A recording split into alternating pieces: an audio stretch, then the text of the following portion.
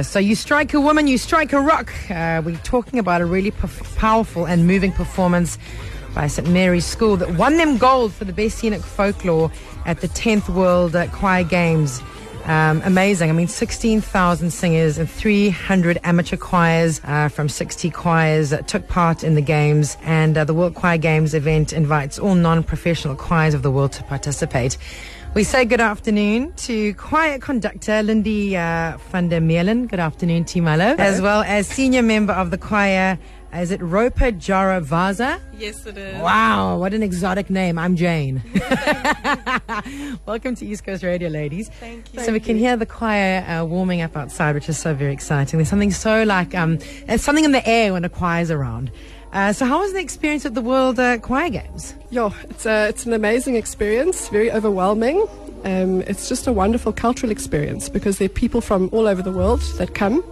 And the choir games are held every second year in a different continent, in a different city, and we were very lucky to have it in Pretoria on the African continent for the first time this year. And I mean, preparing for an international competition, how are the preparations? Are they different to comparing for something that's local? In essence, you want to be your best every time you perform, so yes and no. You knowing that it's international competition, the stakes are high, and you know you're going to have very strong competition.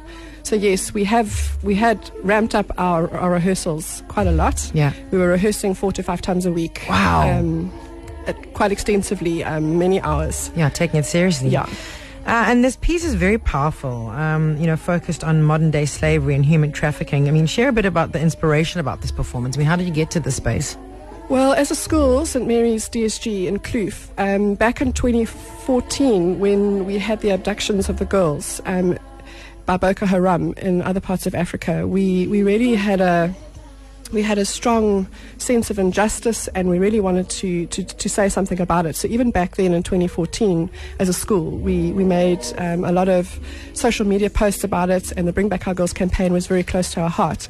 So this year, when I was thinking about preparing for the World Choir Games, I wanted to do something that wasn't just about the performance and the singing, but also had a message that got the awareness out there about this huge problem of modern day slavery and human trafficking. So it's something that's gone back quite a long time for our school. It wasn't just something that suddenly appeared. But yeah, so that was mainly the motivation behind it, and to actually have a program that raised awareness beyond just the music. Sure. Yeah.